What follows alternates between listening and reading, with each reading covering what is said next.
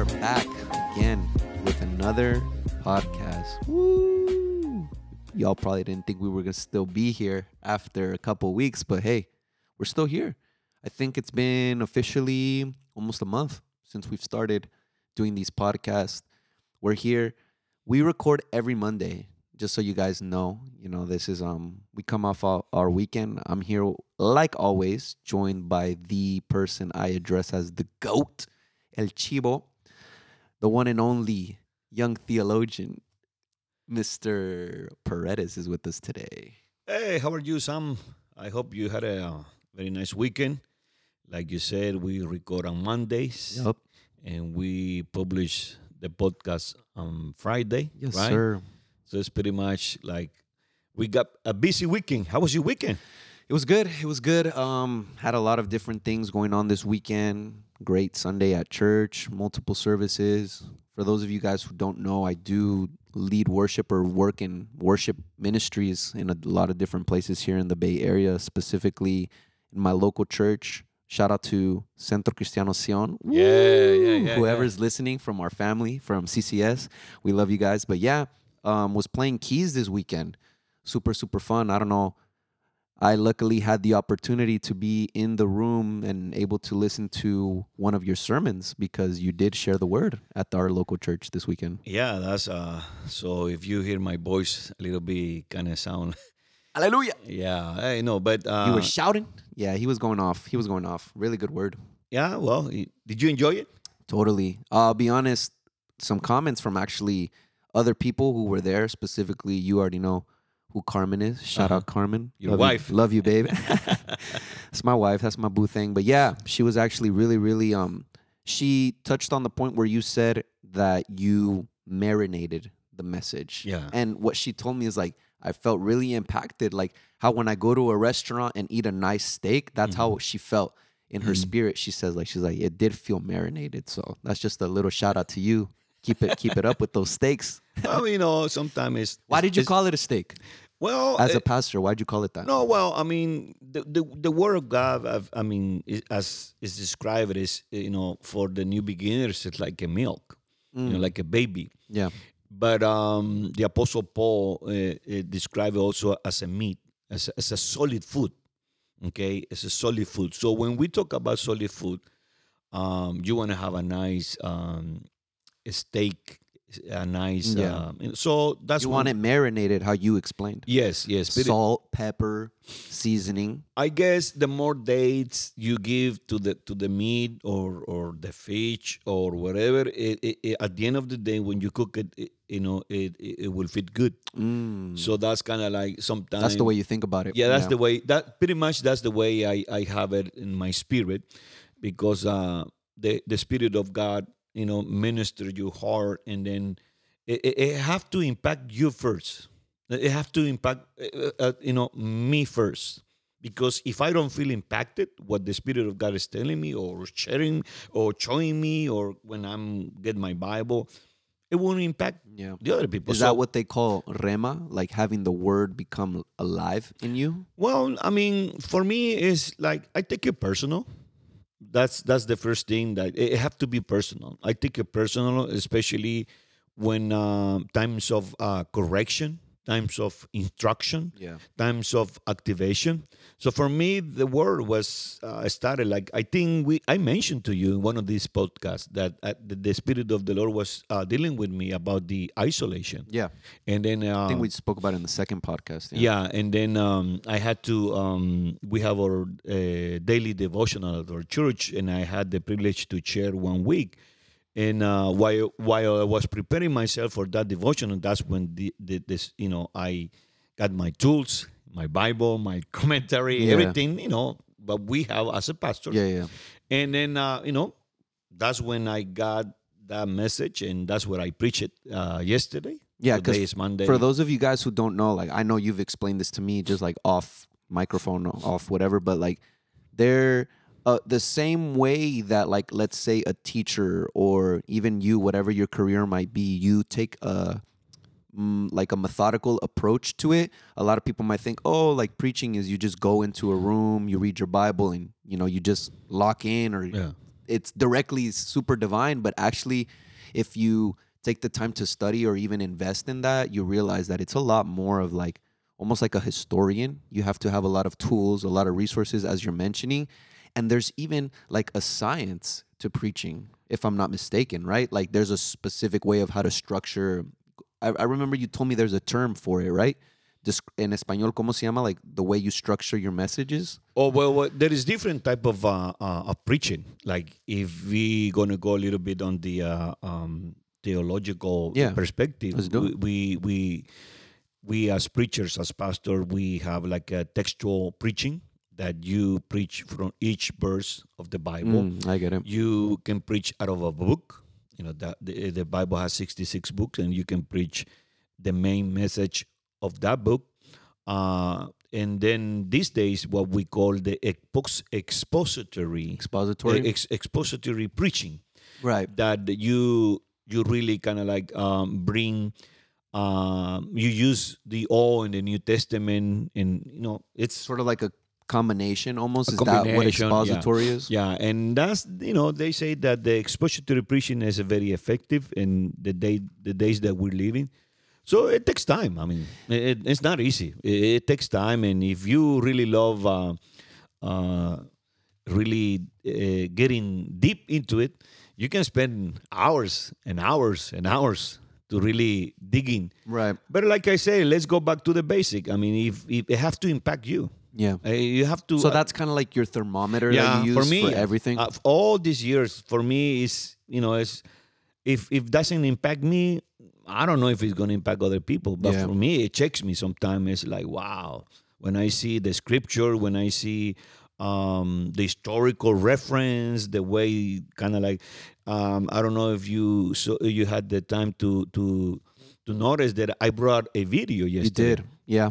I put some couple pictures Yeah.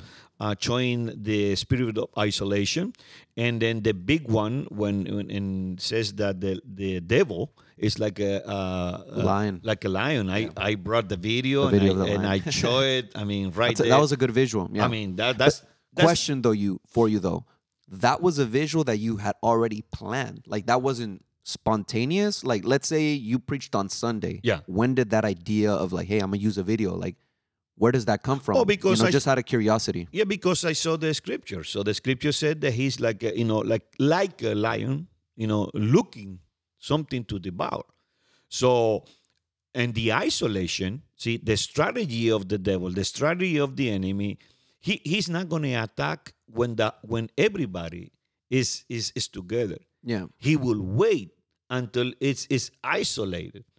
But I'm just saying, like the fact that you used an illustration. Yes, yeah. then that's one of the parts of a sermon is what we call illustration. Okay. So part of your sermon, it's good to have an illustration. You have an introduction. That's what I was asking. Yes, yeah. yeah. There's like a structure, right? Yeah, it's a structure. You have an introduction. Okay, you take like a verse or two verse or an idea, and then you go to the introduction, and then you go to the body, and within the body you can squeeze some illustration. You can squeeze some historical reference. You can bring some statistics, and all things mixed together. It will take you of what you want to say to the congregation, or what you want to expose. And that's pretty much anyone that preach, anyone that study the Bible. That's what they teach you in Bible school. Yeah, I get it. That's what they would call a theological understanding of what preaching is. Yes. Because at the end of the day, like the reason why I'm even asking is because obviously your career is a pastor. My career is not. I'm not a pastor yet. I don't know if I'll ever be. But like, I think for a lot of people listening, sometimes they don't think about that. Like, you might go to church, but you ask yourself, dang, like my pastor's dope. Yeah. I wonder where he came up with these ideas. Because at the end of the day, the nature of this podcast is we're kind of like breaking down text, which is what you do on a day-to-day basis is part of your job, right? So I feel like, just having a little bit of context in our brain will help us, even if we're not preachers, to approach the Bible from a practical perspective. I know everyone can relate to writing essays. Yeah. In high school, middle school, college, whatever. Like, you get taught the same way how you were explaining, like you have your thesis, you have your introduction, your body paragraph. So like it's cool to hear that there's also a structure on how to take something like the word that might, how we've talked about, it seems like it's super cryptic, hard to understand, but we can break it down sometimes like how we would do in school. Yeah. Treat it like a text, really dive into it, different things. Or like break the code. Ooh, yeah. As one of my favorite preachers, Perry Stone, that he breaks the code of the Bible, and he brings you, like, you sit down a couple hours, it's like nothing. Yeah, because it's so engaging. Yes, Yeah. yes. So that's pretty much at the end of the day. And But I'm it's glad. crazy. Yeah, it's crazy because, like, you delivered a dope message on Sunday. Praise God. And at the end of the day, like, you were in the congregation. How was the worship? Was it dope? We were trying a couple different different strategies. So we see the same, how regardless of what you're doing, you kind of have to take a methodical approach to life. And I think any of our listeners can pick up on that practical advice. Yeah. I mean, if you have a good praise and worship, it prepares the atmosphere for the heart of the people. Yeah.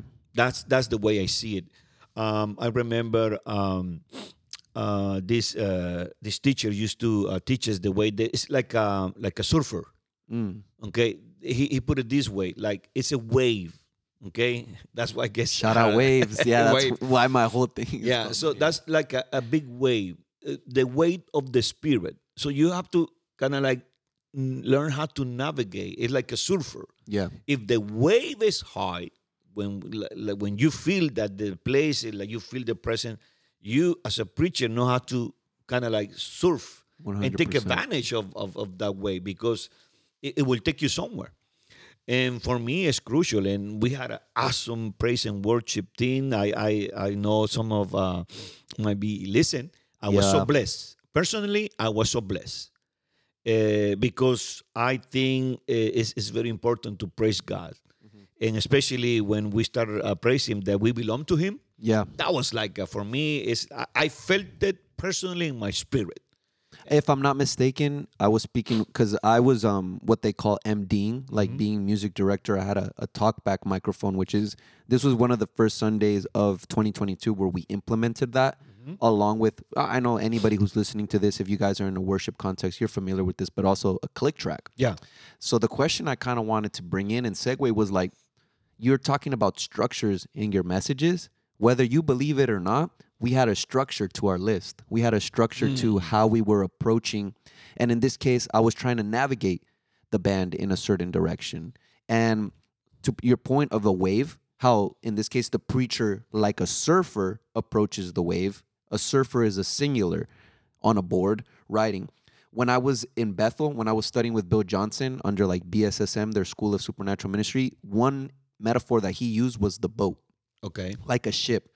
And how, like you said, obviously on the water there are waves and we need to learn how to ride it. But I think if we're to expand it in the context of like how you're saying worship, for us particularly as musicians, as worshipers, I really motivate you guys to connect with the preacher. Oh, definitely. Because what I'm trying to bring up is that I asked our worship leader, I was talking to him on Wednesday, this was way before Sunday, I was running through the list with him. And I was asking him, like, okay, I'm going to be MDing and we're going to be using these tools. Like you mentioned, you have your tools. Yes.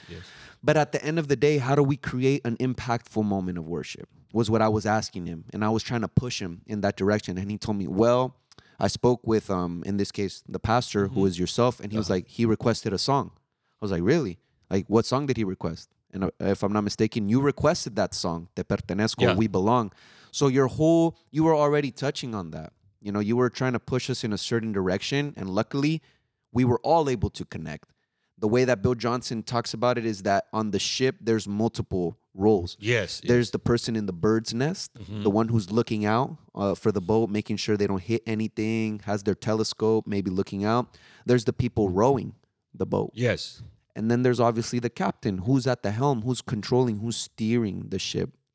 So I agree. It was really cool to see how, although it's something that we're so accustomed to, you can still make small little practical changes and it has such a big impact. I think one of our most impactful Sundays of probably the year so far. if I were to be honest, as far as the moment of worship, you even took a time to start ministering for people, which questionable, especially during the situations that we're in. You even said it at one point, I don't want us to get fined. But it's crazy Yeah, because I mean, how much planning allows us to have that liberty. You'd yes. think it's the opposite, right? You'd be like, oh, there's a click track. Oh, there's a talkback. Oh, there's a structure. It's going to be super limiting. But in reality, it wasn't. More so, touch on that, how our tools can sometimes help us facilitate and help us enter into maybe what God has for us. I guess sometimes people they don't really believe that it's important to have tools. The thing is how well you use your tools. Mm, For me, have a structure in my sermon is very important right. because I feel confident. It's not like it's not. I mean, don't get me That's wrong. fire. I'm 100% believer of the anointing. Don't get me wrong. Yeah. I'm Yeah. full dependent of the anointing, Totally. but I have to do my work Mm, because the Spirit of God will move according to the Word of God. So for me, it's like have my manuscript, if we can say that, the totally. manuscript, Yeah, your script. my script. I have it in my iPad, my whatever. But it gives me the confidence what what I'm about to say is there. Yeah. And then the atmosphere, praise and worship. For me, it got a moment when I saw this young man in front of the congregation being touched by God. That for me, that's a moment that I don't know. I don't know if I'm gonna be criticized, but for me, that moment, seeing the young man being touched by the Spirit of God is worth it. Right. Worth it. Why? Because I can prepare a good message. But if people are not receiving what one wants to give them, what is the fourth? It's like, you know.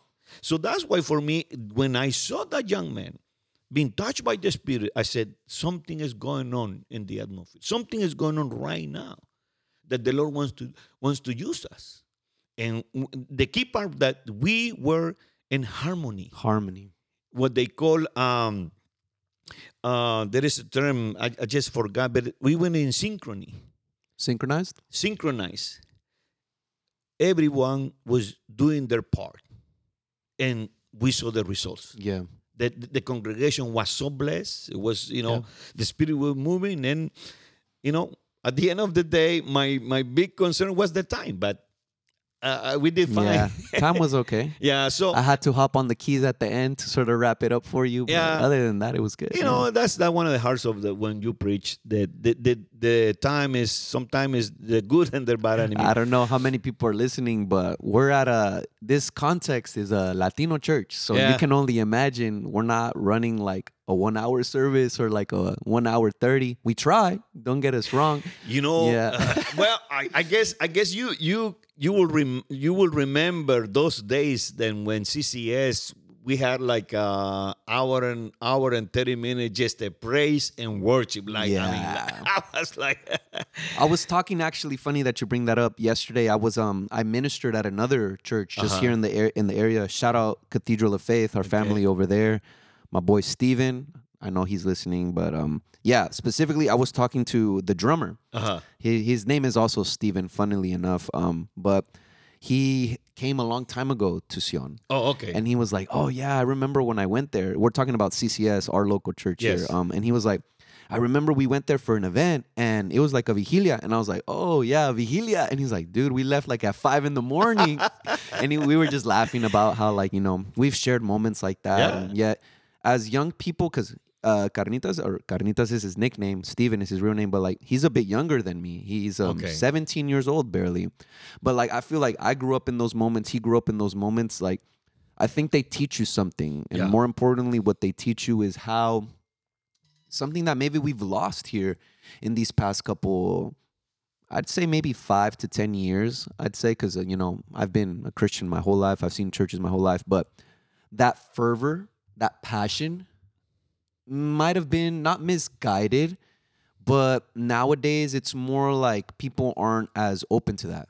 Yes. Or they're not that they're not open to it, but it's like is just too much? Or I don't know how you. What's your perspective on that as a pastor? Well, I think it has to do also a lot with the congregation, the way they've been taught.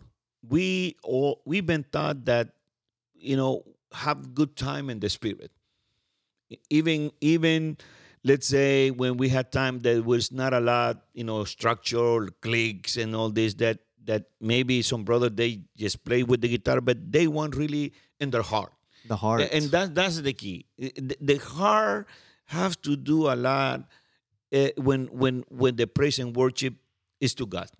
And I guess we sometimes we have our heart hardened. Nos hemos puesto duro en nuestro corazón. What can you If, account if, that to? if, there is a many things that they will put your heart hard like a rock.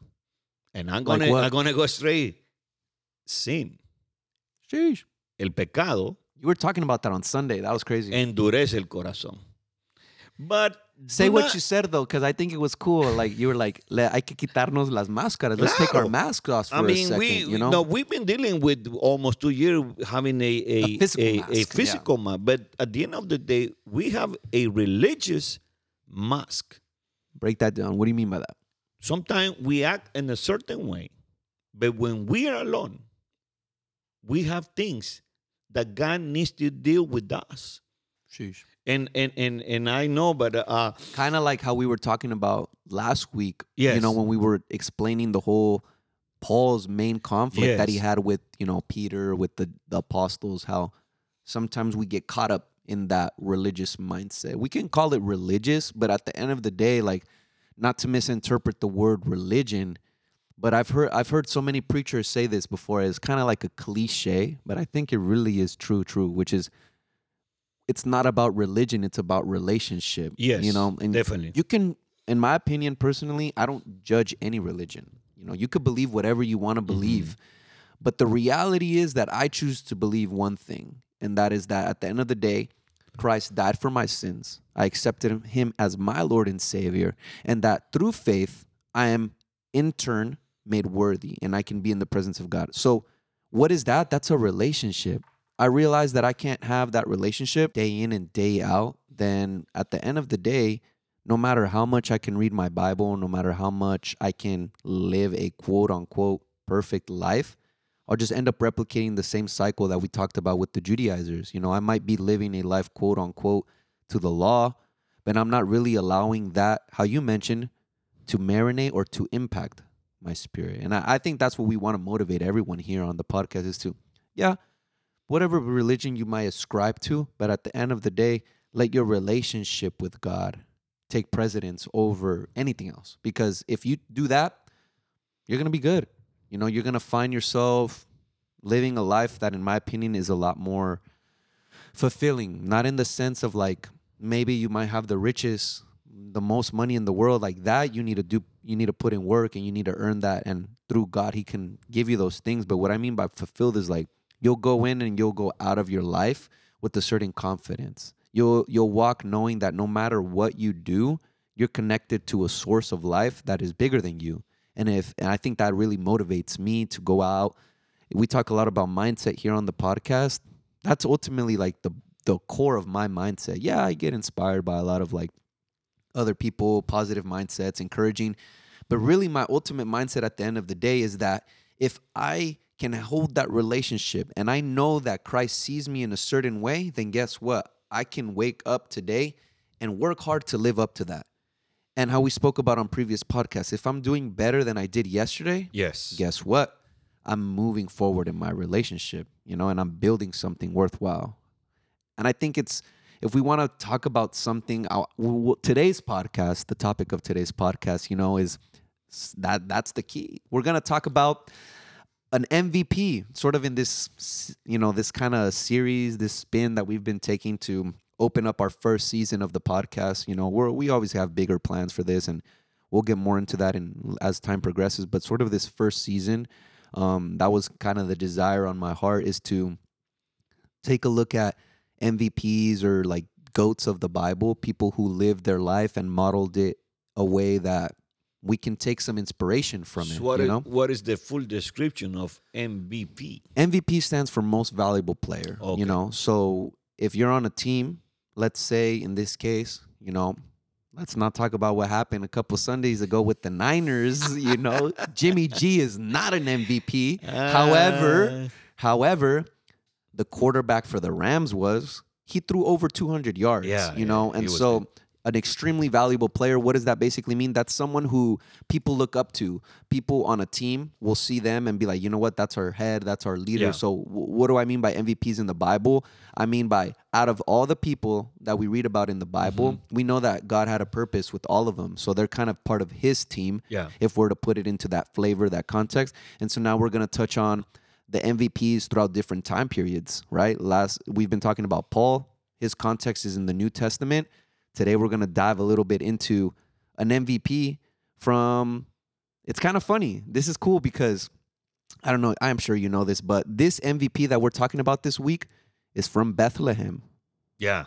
He's from Bethlehem, and not to be interpreted with the biggest MVP of all, who was from Bethlehem, which I'm sure you guys are like, oh, you guys are talking about Jesus? No, we're not. Who are we talking about this week? David. You see? That was like already off with the fun facts, you know? King David. But behind the scenes, like we can say, you mentioned something to me that a somebody that's start listening to the podcast Definitely. requested, huh? Definitely. Yeah. So this is actually, we're going to start talking about David. Shout out my boy Eden Gizar. He's just one of my friends. Honestly, doesn't ascribe to any particular ministry or church, but he's been engaged. He's been curious. And he said, why don't you guys talk about King David? For me, when he told me that, I was like, well, I mean, I've heard so many stories about Yeah. King David. And I just started talking to him, like about Goliath. I even started talking to him about his son, Absalom. You know, how Yeah. there's so many. We'll get into all of that. Trust me, it's going to get good. But that was kind of his heart. He was like, I want to learn more about this guy. Like, he sounds cool. He sounds, and kind of I was ministering to him, not ministering to him, but I was just sharing with him about how his heart. That's kind of what I really focused in on in that conversation that we were just talking about. And he was like, dang, that's interesting how regardless of everything that he went through, his heart was the biggest factor in Yeah. his life. And so that was kind of the birthing point, como dicen en español, the spear tip or el punto de lanza de esta conversación, this conversation that we're going to dive into about who was David, you know? I think he's for sure an MVP. What do you think in the Bible? Definitely, because remember that one of the books of the Bible in the Old Testament is the book of Psalm, and a lot of those Psalms, Right. they were David wrote those Psalms, Right. and one of the thing is that even that David was chosen by God, even that David was a king of Israel. Before all that, he was like a normal person with fears, with big challenges, with many things. And I think that's one of the things I like when I study the Bible, to see these characters, these personalities that I can identify with them. And David is one of the. I mean, I before the pandemic, I had the blessing to be in Israel, and That's dope. yeah, and David, is a very, very what we can say Prominent figure. Yeah. prominent figure. Very su personalidad es muy el emblema de David. Ah, Incluso en la bandera, if Exactly. you It's see in the the star flag, of it's the David. star of Yeah. David. So David is a very, very prominent personality even today. yeah. Even today. Would you say in Israeli culture or in Hebrew culture? I guess it's the same. The Yeah, same. Israel, The Hebrew. same. Yeah, you're right. Especially because Jesus became, el linaje de Jesús vino a través de David. We were also touching about that in the beginning, Yeah. and a little bit off microphone here. We were describing about the original lineage of man and their purpose with humanity. We'll dive into all of that. Trust me, it's gonna get deep. But today I wanted to take a little bit of time to talk about those stories, but specifically, to dive into, give some context That's what we love to do here on Into the Waves. We love to get deep. We're trying to get into the waves. So today we're going to take a little bit of an interesting approach to how we lay out the context. And we're actually not even going to focus too much on David himself yet, but rather what we're going to do is we're going to approach it from what's his context prior to who David, before he even hops on the scene, right? Because we don't hear about David until much later in the Bible, specifically, if I'm not mistaken, 2 Samuel, 1 Samuel, First Samuel. towards the end of it. Yeah. But that's already quite a few chapters into the Bible. We have literally the entire basis of the Hebrew faith, the Pentateuch, is written before we've even discovered who David is. So let's break that down a little bit, sort of dive into a history of, because we all know that David eventually became a king, right? But before you can even have a king, you need to understand his kingdom, or, understand the background there. So let's touch on that. Let's touch on specifically one character in particular, which is pivotal to the story of David, and that's Saul. If we are to break down his character and we're to dive a little bit back, we know that from the start, right, humanity was sort of taken out of the garden. Adam and Eve fall. They do what they do, but we see humanity sort of not create a separation from God, but if I'm not mistaken, that could be a good way to phrase it, right? Como una separación entre la humanidad y Dios después de que cae. Like after the fall of man, we've spoken about in previous episodes, fear is what consumed them, and we kind of see a separation. And we have to understand the most important thing was a spiritual separation. Okay, yeah. Because spiritual. we have to... Maybe not physical. No, yeah. no, because God was still if we're there. going to go, deeper and deeper, and, God wanted to deal with them. Yes, so that's ultimately the point that I wanted to get to. So it was more the spiritual disconnection. Right. And because, like I have said before, God did not kill Adam and Eve. No. Even if he allowed them to continue to, because he had a purpose, right? Yeah. And so let's continue on that. We see Adam and Eve separate. We don't hear, again, I'm basing this off Genesis to give a brief summary. We don't end up hearing until another God-fearing person, until Noah. Mm-hmm. And we all know, or we might not all know, but essentially what happened with Noah is he was fulfilled, or he was surrounded by a society that just simply, if I'm to put it in a nice way, sin consumed them. They were not living, quote unquote, God-fearing lives. However, it says in the Bible that Noah was a man who respected God, who loved God, who feared God. And so God, as we see, has always had a purpose with humanity. And that's ultimately the key that I want us to keep following, that sort of line, that trajectory, is that God always was trying to re-establish that connection. And so with Noah, obviously, he says, take your family, and we see almost like a restart of humanity with Noah. Mm-hmm. That takes us then into our next point when we start studying, fast forward a couple generations, definitely for sure. We can jump straight into, by that point, Noah reestablishes the kingdom. He reestablishes humanity, essentially, after the flood and after everything that happens.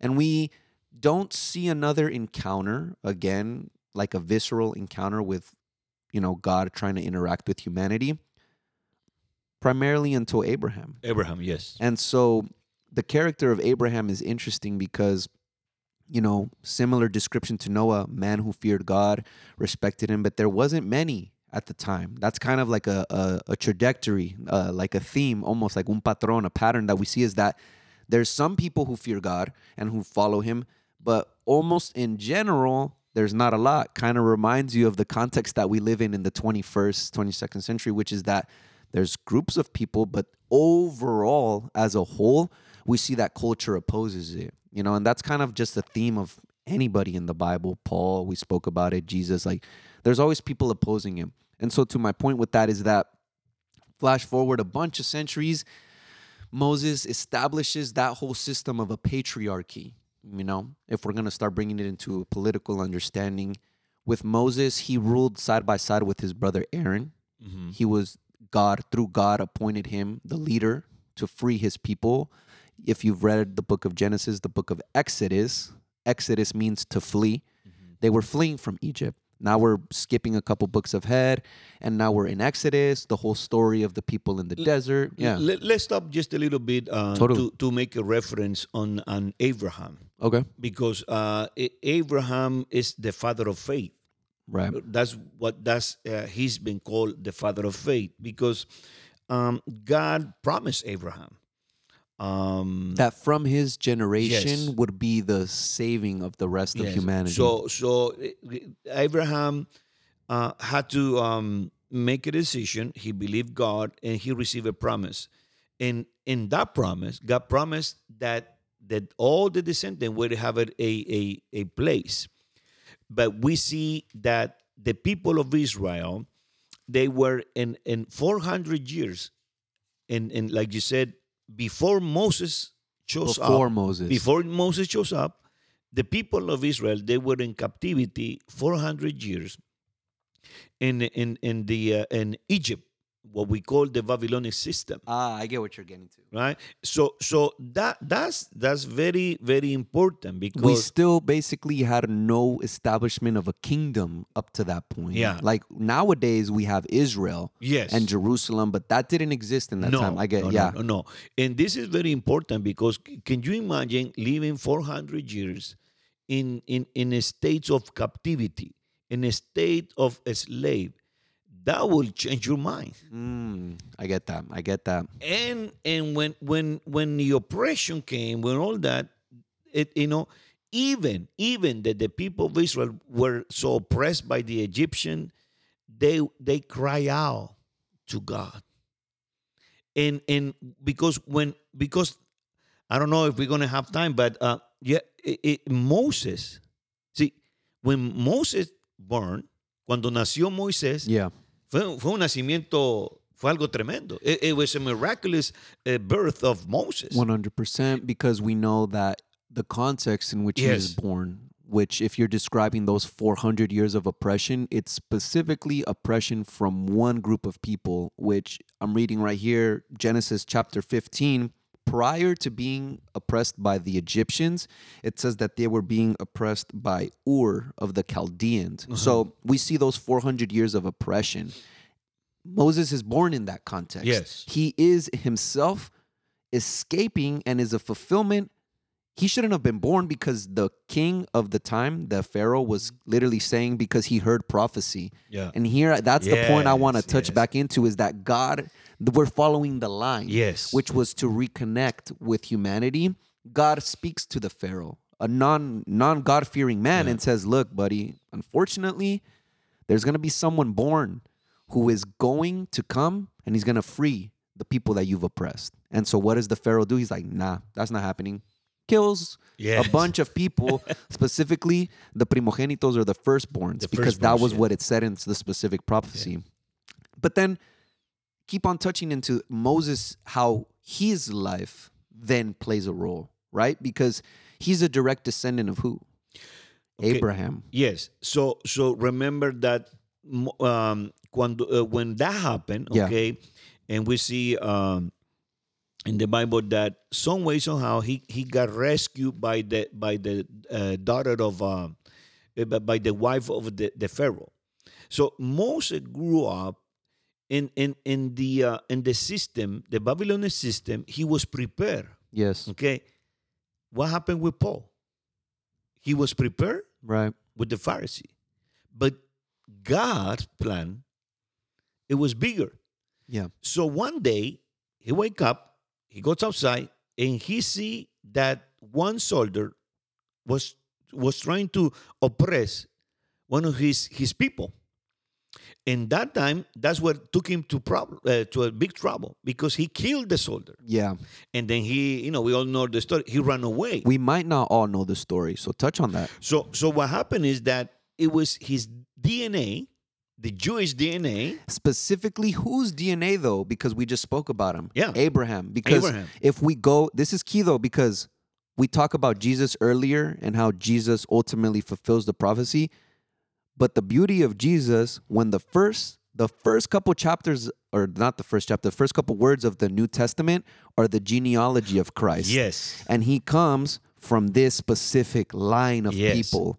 Comes from Abraham, which then went to Jacob, Isaac, to Jacob, to Joseph, who then Jose. We're talking about Jose. Yes. Que vivió en Egipto, right? Yes, This is yeah. all in Genesis Yes. 40 through 50. We Yeah. can hear the story of Joseph, but now we reach Moses, which is in the book of Exodus. Continue, yeah. So what we can learn, even sometime when I used to read the New Testament, especially the genealogy. Yeah, that first chapter, Matthew chapter 1. Yeah. I didn't have at the beginning. I didn't understand why it was. Why it's important. Dude, Yeah. yes, I asked myself that too. Why Yeah. it was like why those names they're important.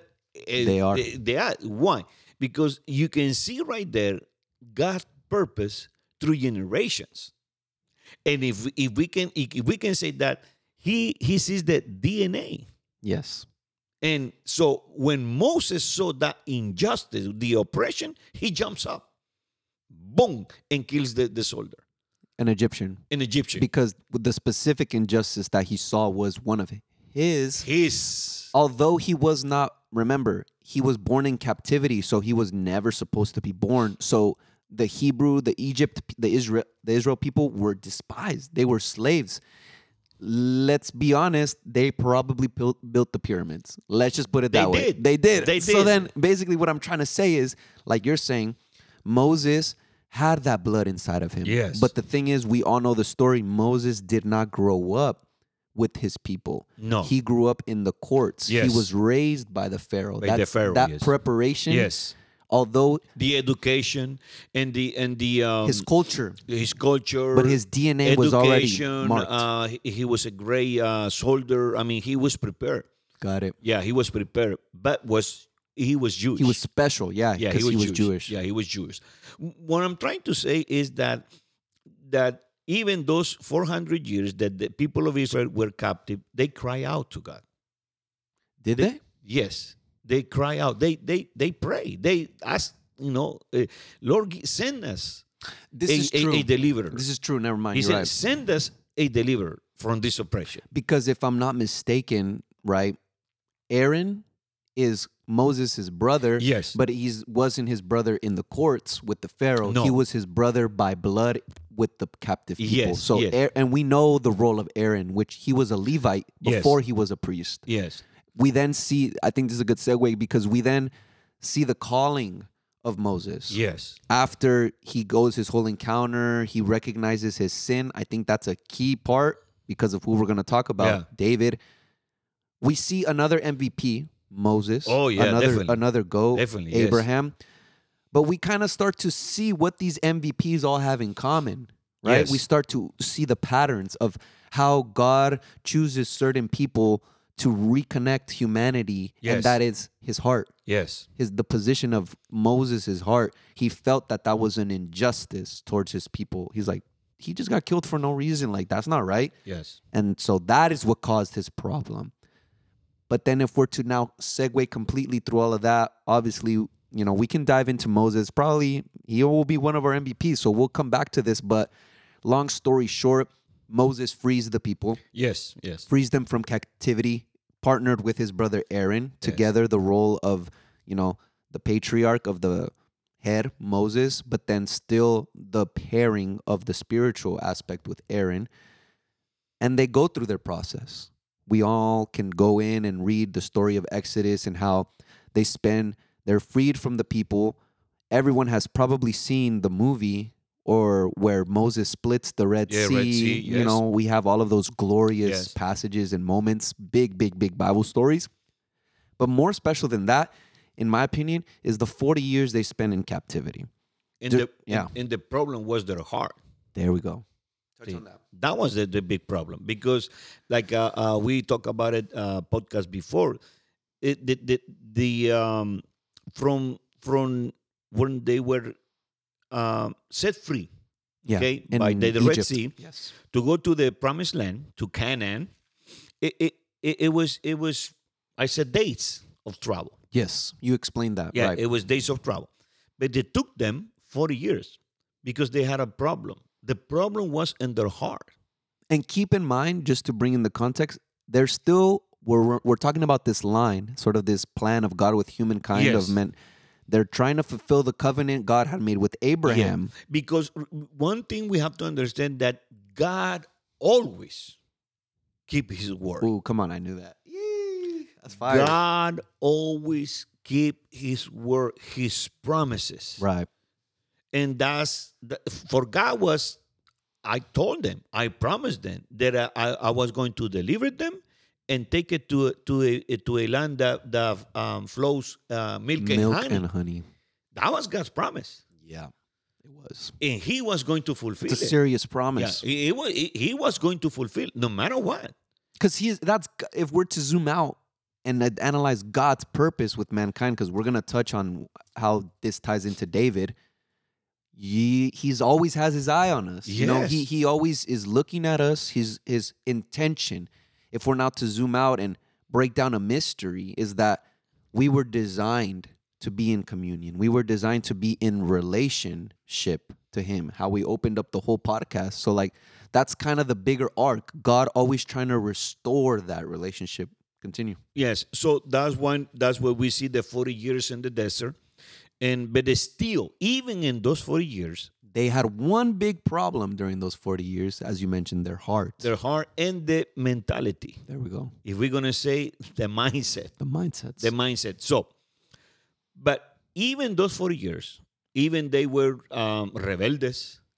Yeah, rebellious. They were, even God was with them. More specifically, during the day and during the night. How he was during the day? With the cloud. I have a question, though. With the cloud. Before we break into that. God was with them, right? When is it, if I'm not mistaken, like the whole problem within those 40 years? When does Aaron, because remember we talked about Aaron and Moses, how together they fulfilled the plan of God to free the people, but we also see those same two characters. Maybe not Moses, because we can talk about what he does, but Aaron specifically allows his heart and his mindset to be impacted directly. Because if I'm not mistaken, is that not when they start to worship the golden calf? Yes. Okay. Yes. Can you explain that just for people? Because I think that's an important thing to notice. Because God's intention is always, and you see Israel now, okay? Right. We can now see an official, maybe they don't have their land, but they are people. No. Okay. Because if we're going to bring it into the real life, we have the nation of Israel. That was always God's intention, that they can be a nation. Yeah. And so he was putting the pieces together. Putting the pieces together. So one day they will be a nation. So that's why you see those 40 years, God dealing with them. And that's why you see Aaron, you see that el linaje del sacerdocio. Yes. He established the priesthood. And in those years, you see the tabernacle. Yes. The place of what? The place that God was going to visit them in a physical way. Is there not one key word? Does the tabernacle not represent the Spirit of God? Well, you have to remember something. During the day, they were walking in the desert. Can you imagine that heat? It was... Yeah, it's probably bad. So... Middle East, right? Sub-Saharan. Yeah, it's like a desert. So God sent the cloud during the day to protect them. That's the representation of his Spirit? Yes. Oh, okay. That's because if we're going to talk about the Holy Spirit later, we're going to see the forms of the Spirit. Okay? It was the cloud. Okay. During the day, and during the night was the pillar of fire. Another representation of the Spirit? It was another representation of the fire of God. So during the day, they have the cloud, and during the night, they have the pillar of fire. So we still see God interacting with humankind there. Yes. Yeah. Even one day, they said, we are hungry. And what God said? Right. He sent the manna. And we see other things. But I think it's important to tie in the fact that the biggest thing that separated humanity, because now we see another separation. This is why it's a perfect segue into what we're going to talk about. The people fall into this idolatry, into this sin.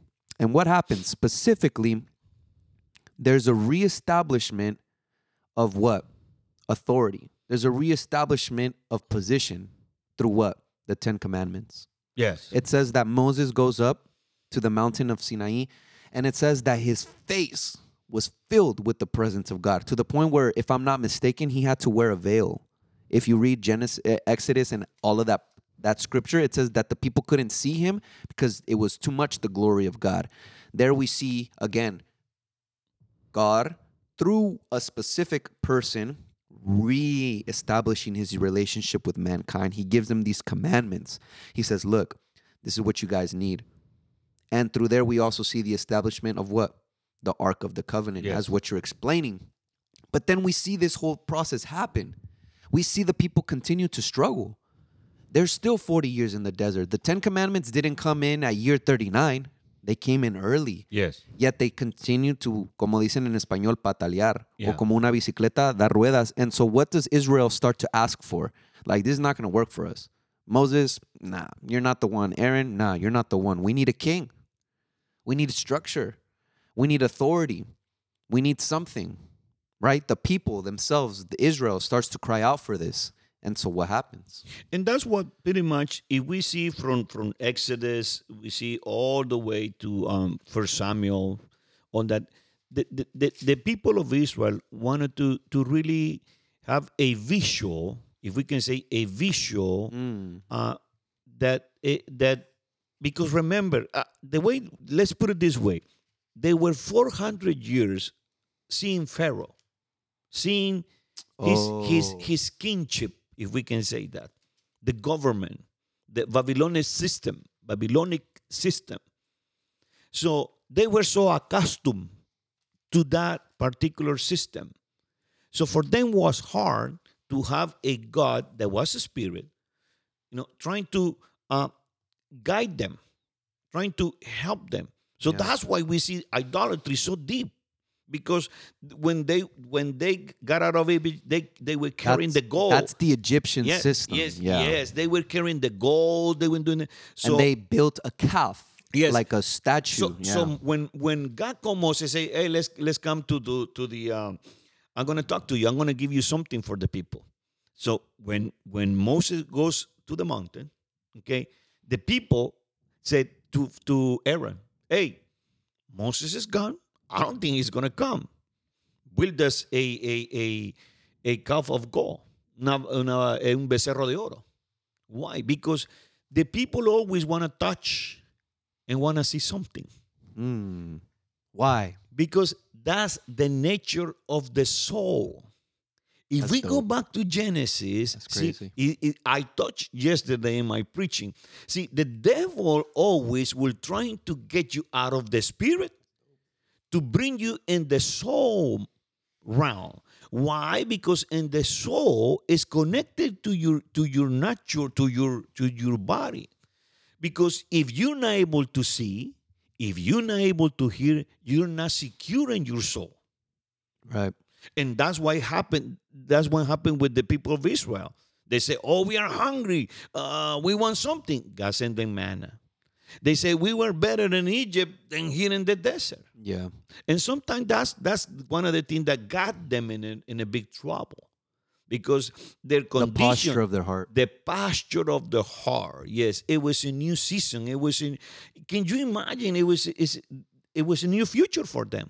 Totally. But the flesh, the sinful nature, that's the big problem. Because remember, we talk about how Paul, being a tremendous study of the Pentateuch, which is what we're talking about right here. We're talking about the book of Numbers, so Exodus. Can you imagine somebody that knew the law, somebody that knew, having that heart of killing people? No. I mean, God is not that he enjoys killing people. No, not at all. So can you imagine? So the problem we have is the heart. But let's move on. So always Israel, because, always the people of Israel wanted to have somebody that they can touch, they can see, and that's when we see sometime from First Samuel that we see the Judges, the book of Judges. Well, that prior to that, yes, the enemies came and tried to always attack them, always attract them.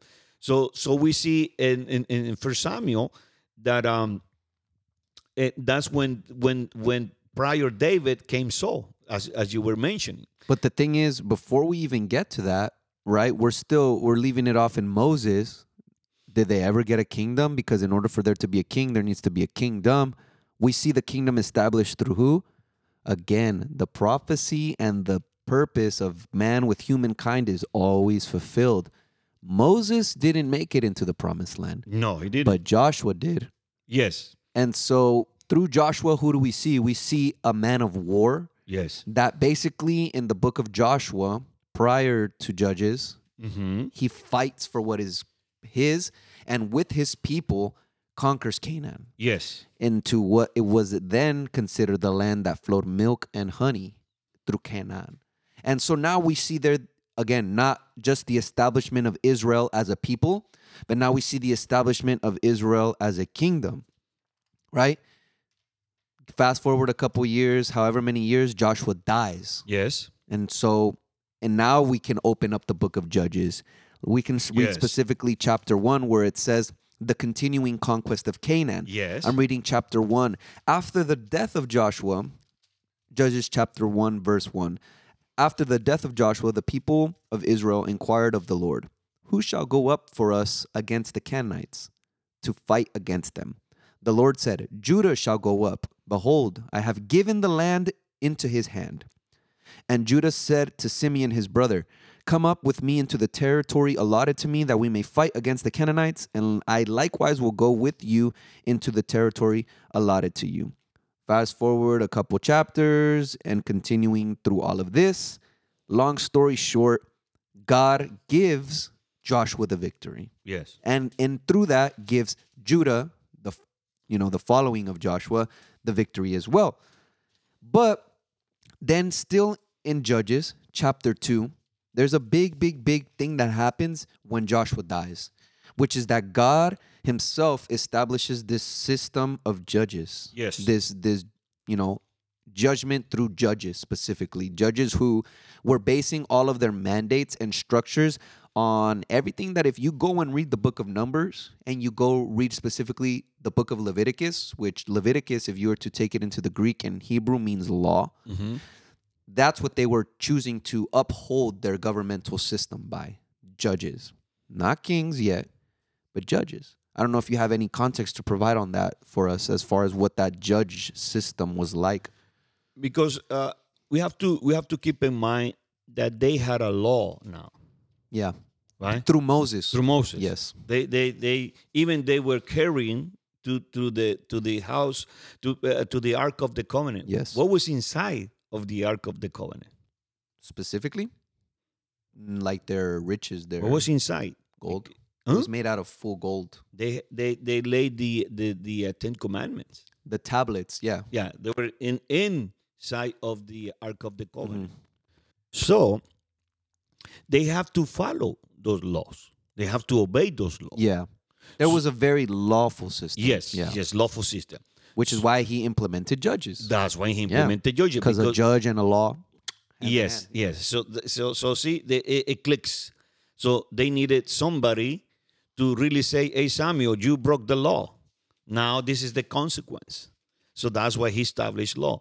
But in the same time, they have enemies. Yes, I was just about to touch on that. Yeah. You see, they had enemies. So those enemies will come and oppress them All the time. all the time. Yeah.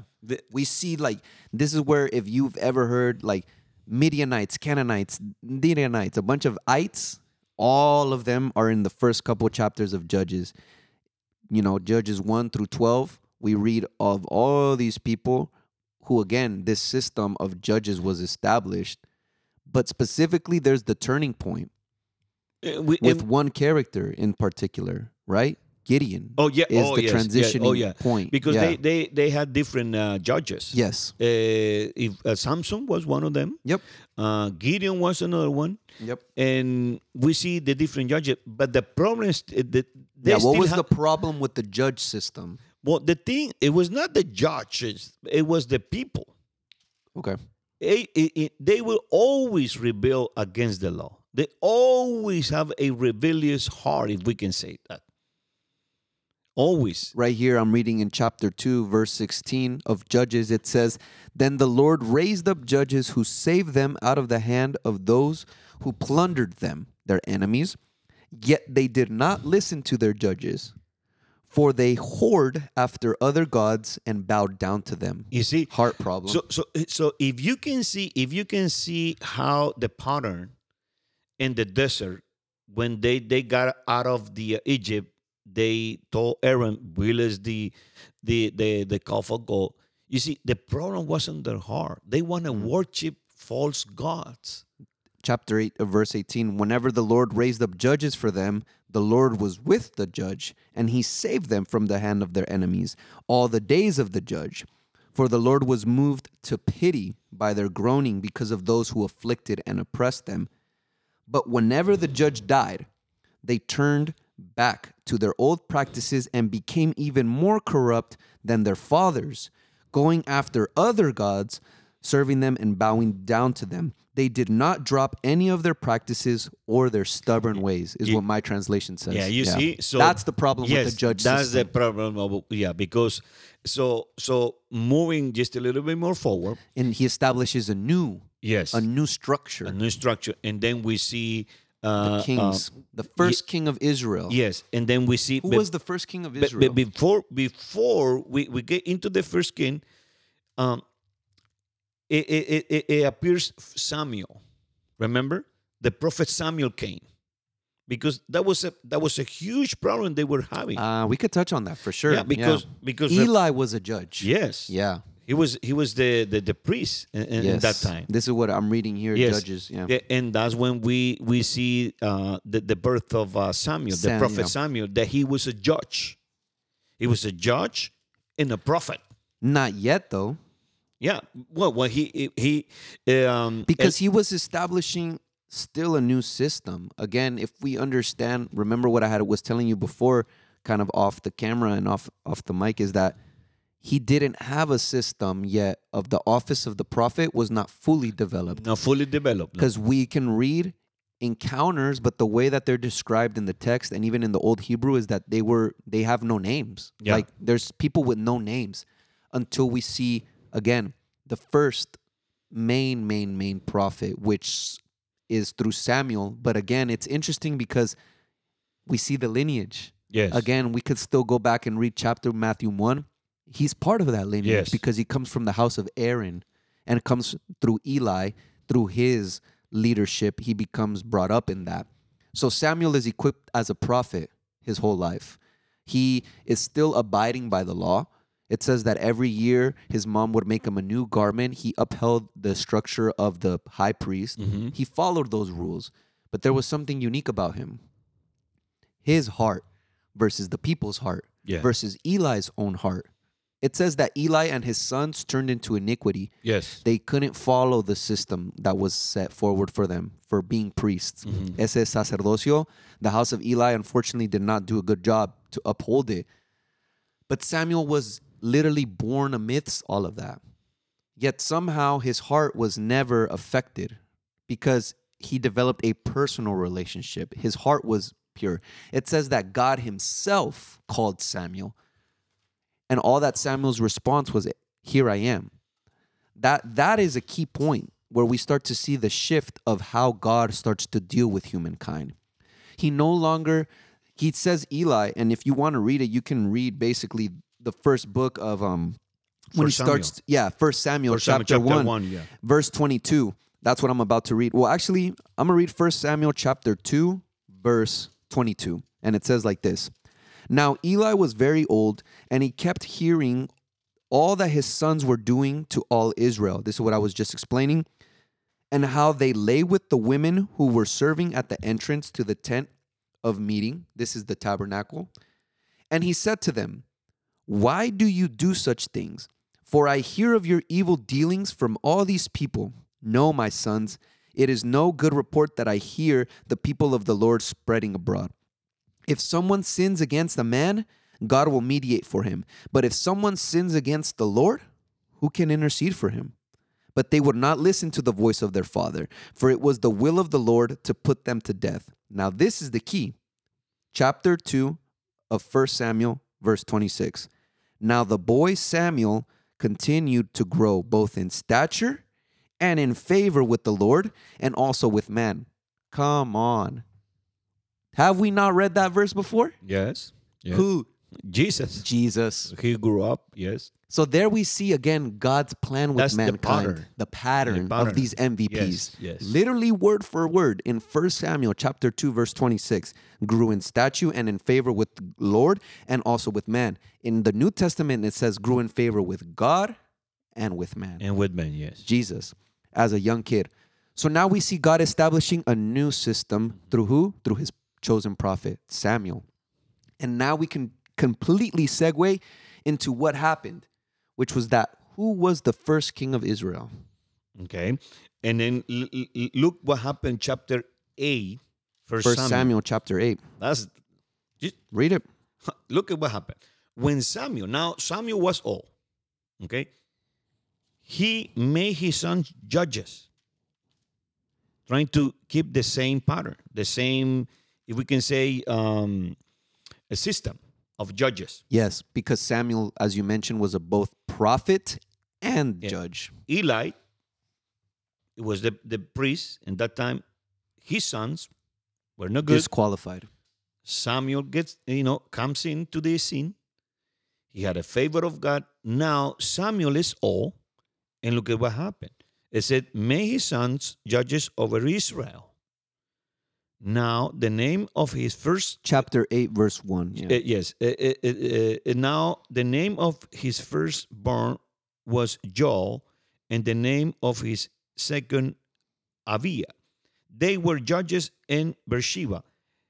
His sons, Samuel's sons, did not walk in his ways, but turned aside after gain, took tribes, and perverted justice. Yeah. They took bribes and perverted justice. So we see the same pattern. The same pattern. The people return, how it said in the book of Judges, that once the judge would die, keep in mind, Samuel hasn't died yet. No. But we already see them turning back to their old ways. That's crazy. Yeah. So I guess I want to pause this because I guess there is also some dads that will listen to this podcast. And when I see this, when I read these things, it's impact my life because the dad was good, but look at the sons. Yeah. So that's why it's very important we as parents to really try to guide or sons or daughters to the ways of the Lord. And I guess, and can you imagine Samuel was like, well, sons, you have to continue what the Lord has as a family. Yeah. Because it says that Samuel grew old. Yes. The responsibility, like you can go and read Leviticus and read all of Numbers, and it step for step lays out what were the responsibilities of the priest. They were not easy. It was hard to be a priest. Don't get us, no nos malinterpreten. It was a tough life. It was a pretty responsible job. You were in charge for literally upholding the entire system of law and of government for the Israeli people, for the people of Israel. But what happens, right? In chapter 8, the key here, though, is the following. Humanity's heart. Yes. We got to come back to that because it's a hard issue. Yes. Because reality is, we're reading the head note of chapter 8, and it says, Israel demands a king. Mm-hmm. But here's the thing. They already had a king. Who was it? Right here. It says in chapter 7, because what happens, to give a little bit of context, the people of Israel see that Samuel's sons are corrupt, and they go to Samuel directly because he's still alive. He hasn't died yet. And he's like, look, you're old, but your sons are not doing what they need to be doing. Let us have a king who can guide us the way that the judges did. And so literally it says right here, I want to read this. It says, chapter 8, verse 6, but the thing is what, when they came to him and asked them for a king, but the thing displeased Samuel when they said, give us a king to judge us. It displeased Samuel. He didn't like that. His heart was still in the right place. Yes. Because what does it say? It says in chapter 8, verse 8, and the Lord, chapter 7, and the Lord said to Samuel, obey the voice of the people Yeah. in all that they say to you. For they have not rejected you, but they have rejected me from being king over them. They already had a king. Yeah. And you might say, well, what's the problem? I don't see no problem. Why? Yeah, No. what is the problem? Yeah, why? Why did they want to? Yeah. Yeah. I don't see a problem. The problem was this. In those days, the mentality, the way they believe that when a king, they saw as God. Because of the structure they saw in Egypt with the Pharaoh. Because if we're to zoom out a little bit, Yeah. Egyptian mythology and everything in the Egyptian system, the Pharaoh was God. Yeah, it was God or a son of the gods. Yeah, like we can, like Osiris, all those Yes. weird gods. Yeah. Yeah. Or not weird, I don't know. So that's why when they said, give us a king, the Lord knew their heart. It says right there in I'm going to continue reading chapter 8, according to all the deeds they have done from the day I brought them out of Egypt even to this day, forsaking me and serving other gods, so they are also doing to you. Now then, obey their voice. Only though you shall solemnly warn them and show them the ways of the king who shall reign over them. There's the segue. You know, Samuel receives this and is like, okay. But literally, still in chapter 8, I'm reading right here. It says, the Lord grants Israel's request. Yes. Who is appointed? They got the first king of Israel.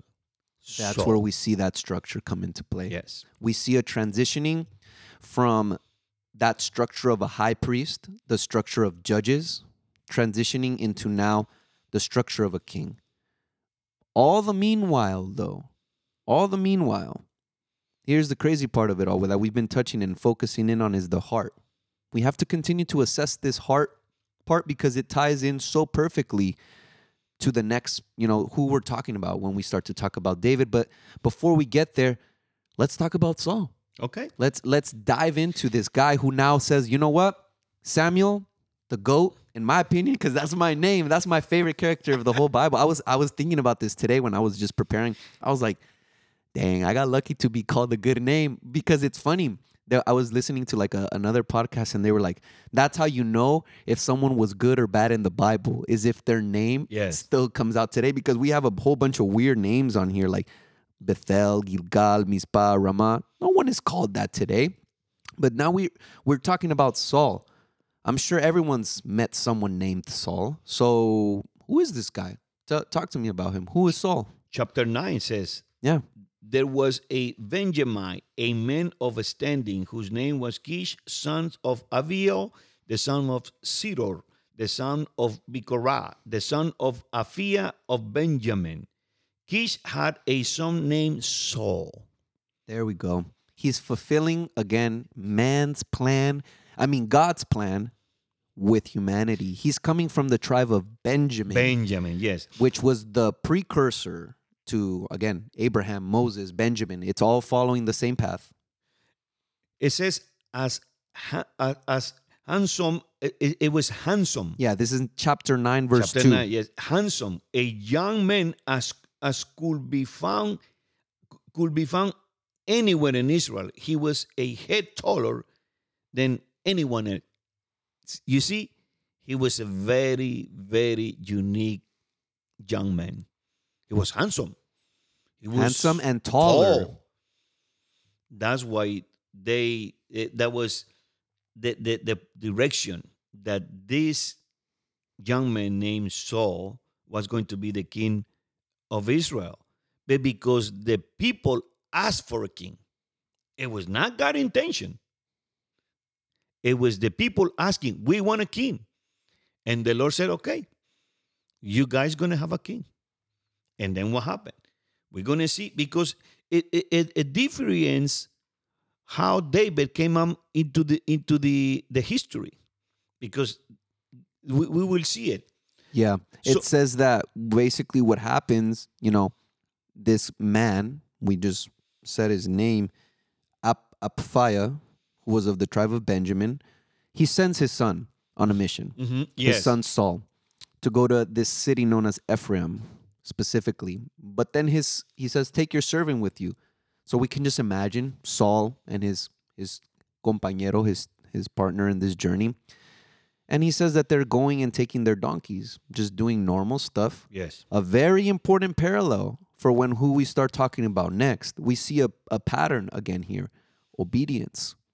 A son responding to his father. Yes. We always see this pattern of a father and a son.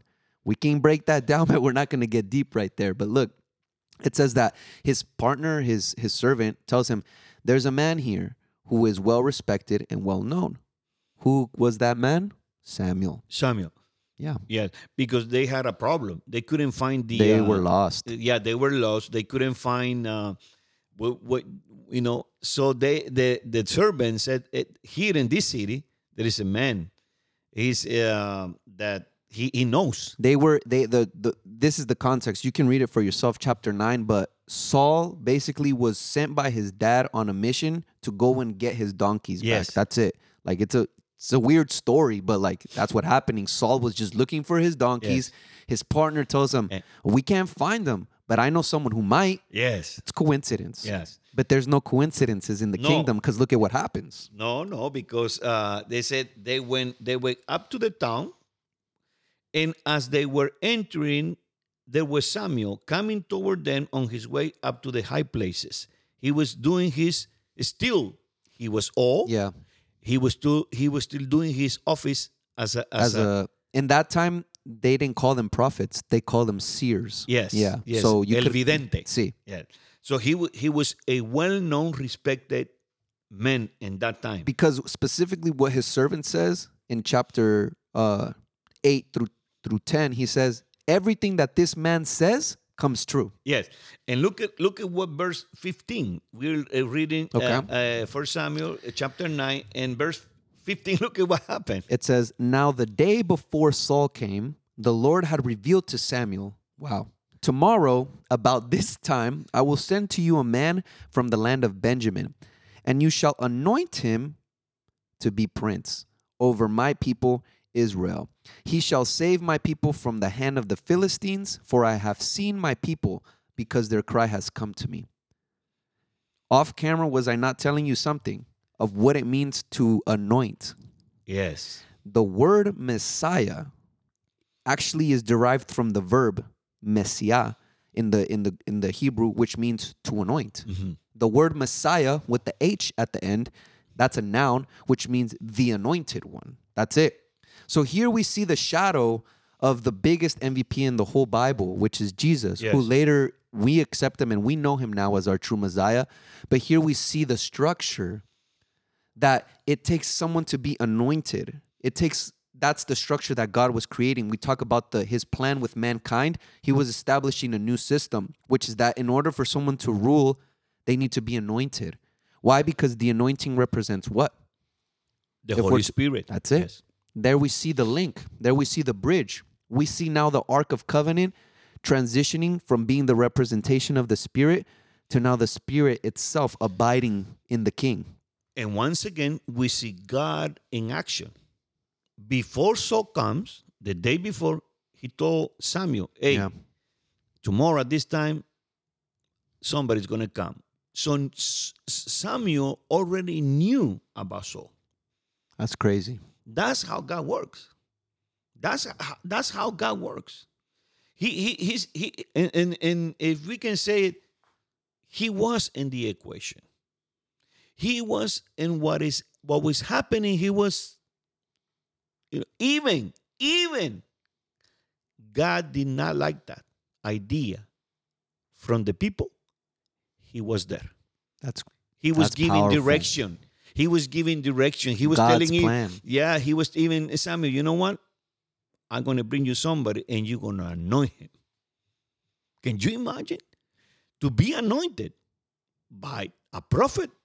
It was not there was no system for that. No. And it was not something like, I'm going to give you a title. There was something special to be anointed. And this Saul was about to be anointed.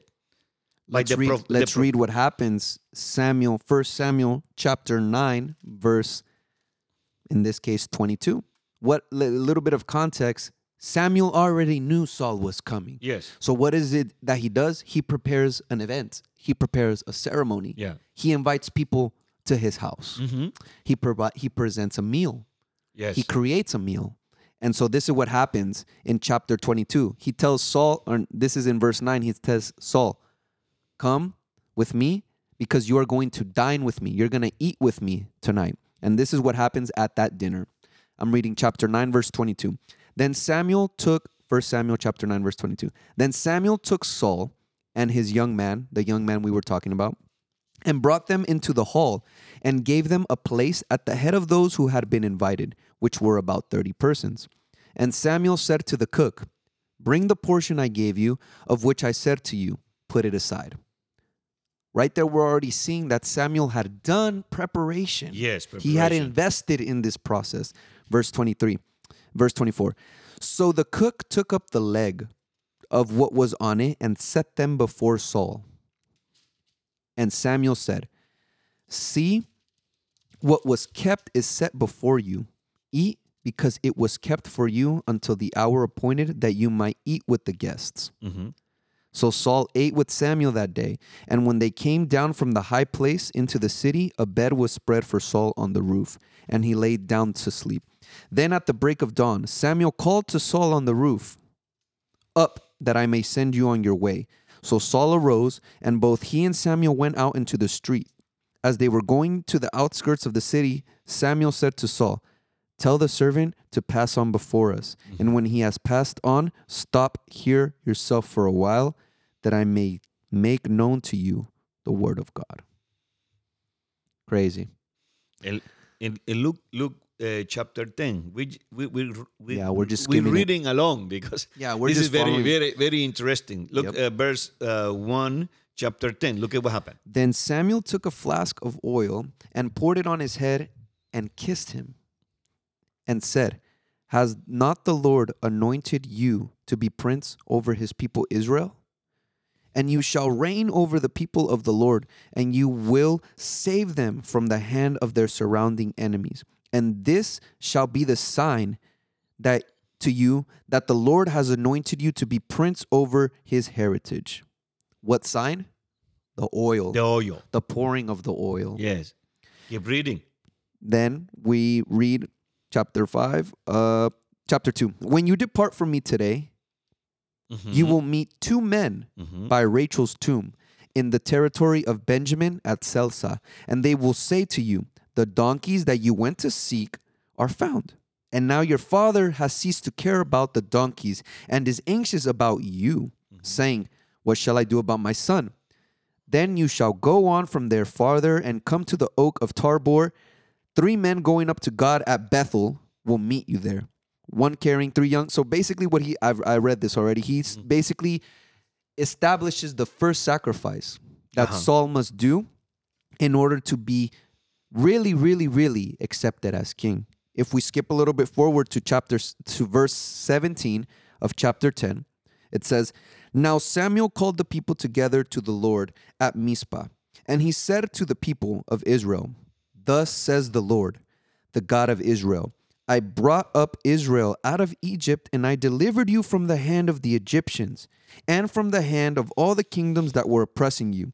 But today you have rejected your God, who saves you from all the calamities and your distresses, and you have said to him, set a king over us. That's big right there. Because what did God tell Samuel? He said, warn them about what happened. Yeah. Warn them.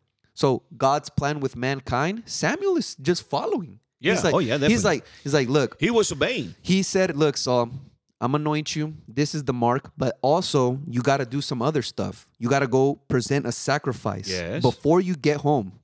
Because remember, it says his dad was worried about him. Yes. He was looking for the donkeys, but now his dad was looking for Saul. Samuel says, no, before you do that, you need to do one thing. Yeah. Which is, if you go and read that, he provides sacrifice on the mountain of God, which was Bethel. Yes. If you want to go and read that, who established Bethel? We know who did that. It was the marking of when Jacob wrestled with Yes. the angel. So we're there seeing Saul enter into where his ancestors had their encounter. Yes. So that's what that passage marks in chapter 10. So we see Saul have an encounter. We see him imbued with the Spirit, not only with anointing oil, but also through sacrifice. First, he got anointed by Samuel Yes. with the oil. And look what happened, verse 6. That's something powerful. Read it. Yep, I got it. It says, "Then the Spirit of the Lord will rush upon you, and you will prophesy with them and be turned into another man." You see? You see, Transformed. yes, you see God trying to change the heart of a man. Break that down, please. That's powerful. Because he got anointed to be a king.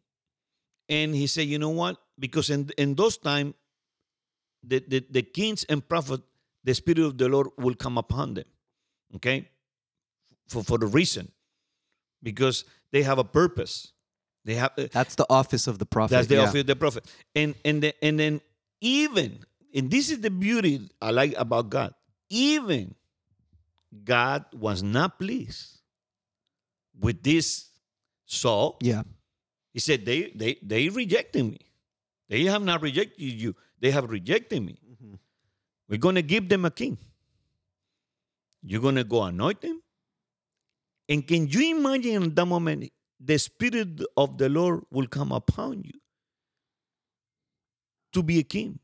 It says to be a different man. Yeah. To be transformed. To be transformed. Yeah. So if we can say that, we need the Spirit of God. It says chapter 9. Oh my goodness. I'm just reading this right now. That was in an instruction, what we just read. Yes. Samuel was still explaining to Yes. Saul, hey, look, this is what you're going to do. And then, so Saul hadn't received the Spirit yet. But chapter 10, verse 9 Yes. says, when he, Saul, turned his back to leave Samuel, God gave him another heart. And all these signs came to pass that day.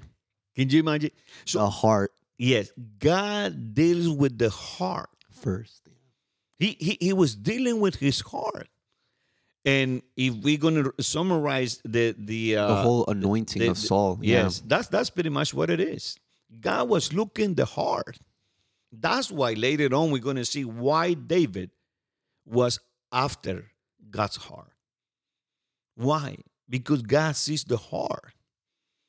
And that's very key. Yeah. He wraps it up because after his heart is transformed, this is what happens. Samuel unites all the tribes of Israel and tells them this address, which we already read, which is that you've rejected God as your king and you've asked me to anoint one for you. Well, I'm going to do that. And if we read chapter 10 through all the way, basically read 10 all the way through 11. Yes. Samuel explains all of this information, but specifically what happens is Saul takes a victory in battle. Yes. That's essentially what verifies him, because you spoke about how sometimes people need to see it in order to accept it. Yes. Right there was the visceral, the clear visual representation. Literally Saul, who we all know, they said he was handsome, he was tall, he was stronger than everyone. He defeats the Ammonites. And I'm now going to read chapter 11, verse 12. And this is what it says. Then the people said to Samuel, this was after Saul had won his victory, "Who is it that said, 'Shall Saul reign over us?' Bring the men, that way we may put them to death." But Saul said, "Not a man shall be put to death this day, for today the Lord has worked salvation in Israel." Then Samuel said to the people, "Come, let us go to Gilgal and there renew the kingdom." So all the people went to Gilgal, and there they made Saul king before the Lord in Gilgal. There they sacrificed peace offerings before the Lord, and there Saul and all the men of Israel rejoiced greatly. So until there, now they have a king. But we see what kind of king they had. You see? They had a very specific king. Yes, and something that they asked for. In chapter 13, it says Saul was 30 years old chapter 13, verse 1. Saul was 30 years old when he became king. He was a young man, and now he's 30. Now he becomes a king, and he reigned over Israel 42 years. Yeah. 42 years was his reign. Can you imagine that time? Now let's wrapping up this thing. Now, what happened with him? What happened with that king? Yeah. It's important to know. It is. Because if you want to read what happens, Samuel explains to us what happens in chapter 12. Okay. Because remember, when God first told Samuel, okay, yeah, you're going to appoint a king, but you're going to warn them of what it is that a king really does and what it is that a king truly represents. And this is what happens. If we read chapter 13 of 1 Samuel, we see a transition. We see what happens. We see once again the pattern of everything that happens. Whenever a new system is implemented, the Israels are always at war. Always. They're a nation at war. They're a people at war. That's why they wanted kings. That's why they wanted judges, to be able to defend them from their enemies. And it says that Saul picks a fight with one of the biggest territories at the time. Yes. The Philistines. Yes. An opponent who was so feared by everyone. They had giants. I'm not talking about like 7-footers or like basketball player tall. No. We'll get into that story, but we're talking about people famously known as like Goliath. We're talking about giants. We can, on the next, we'll touch in a little bit of what we used to talk about when we were young. When I was younger, remember the book of Elohim? Yes. How it describes where this race of giants, Yes. came from? Okay, check it out. Saul picks a fight with the biggest territory in all of the region because he was a king. He wanted to expand his territory. But this is what happens. I'm reading chapter 8. So basically, he was struggling. Saul was not having good success to defeat the Philistines. He was struggling. It says, chapter 13, verse 5, and the Philistines mustered to fight with Israel 30,000 chariots and 6,000 horsemen and troops like the sand on the seashore in multitude. They came up and encamped in Michmash, which is where Saul was at the time, to the east of Bethlehem. When the men of Israel saw that they were in trouble, for the people were hard pressed, the people hid themselves in caves and in holes and in rocks and in tombs and in cisterns. And some Hebrews crossed the fords of Jordan to the land of Gad and Gilead. That's important later on. That doesn't matter right now. But Saul was still at Gilgal, and all the people followed him, trembling. This is the context. This is the situation that Saul finds himself in. He picks a fight.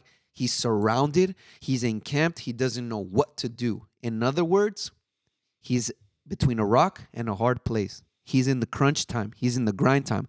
This is what he does. Chapter 8, verse 8, chapter 13, 1 Samuel. He waited 7 days, the time appointed by Samuel. Yes. But Samuel did not come to Gilgal, and the people were scattering from him. So Saul said, so this is what happened. Samuel, who everyone regarded, and we read where it says that everything Samuel said came true. Yes. He doesn't show up. He doesn't make it. We know why he doesn't make it. God tells him to not go to that meeting with Saul. And this is what happens. So Saul said, bring the burnt offering here to me and the peace offerings. And he offered the burnt offering. But let's pause there. The burnt offerings and the peace offerings. A burnt offering means one that's already been consumed.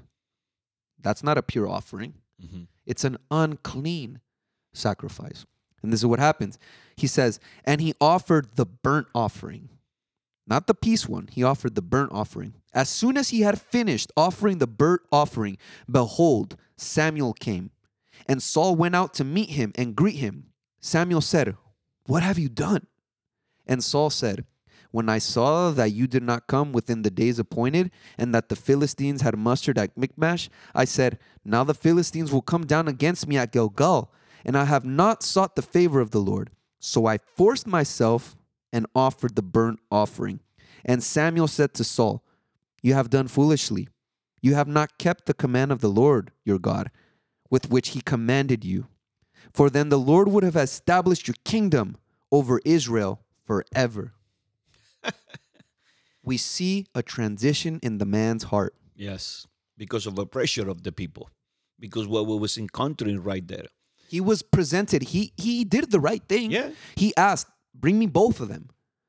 But literally, Samuel shows up and is like, la regaste. You didn't supposed to do that. You messed up. I'm the prophet here. Yes. You did not follow the system I set, which was that you are the king, but there's still a high priest. And what happens? This is what happens. Verse 14, chapter 13. But now, your kingdom shall not continue. This is Samuel talking to Saul. And he says, but now your kingdom shall not continue. The Lord has sought out a man after his own heart, and the Lord has commanded him to be prince over his people, because you have not kept what the Lord commanded you. Right there. This is the pivot. It says that God was searching for a man after his own heart. Yes. That's all he was looking for all along. That's the crux. That's the core of the beauty of this. And, if you've read the Bible before, you know who those words particularly apply to. There's only one person who is given that title, a man after God's own heart, and that's David. The topic of these podcasts for this series that we're about to dive into, we see the context now in which David is born. So Saul practically he disobeyed, and disobedience brought to him to the end of his position as a king. Yes. And can you imagine how Samuel felt? He was like, man, qué regada. I mean, it was like, wow. I mean, what happened?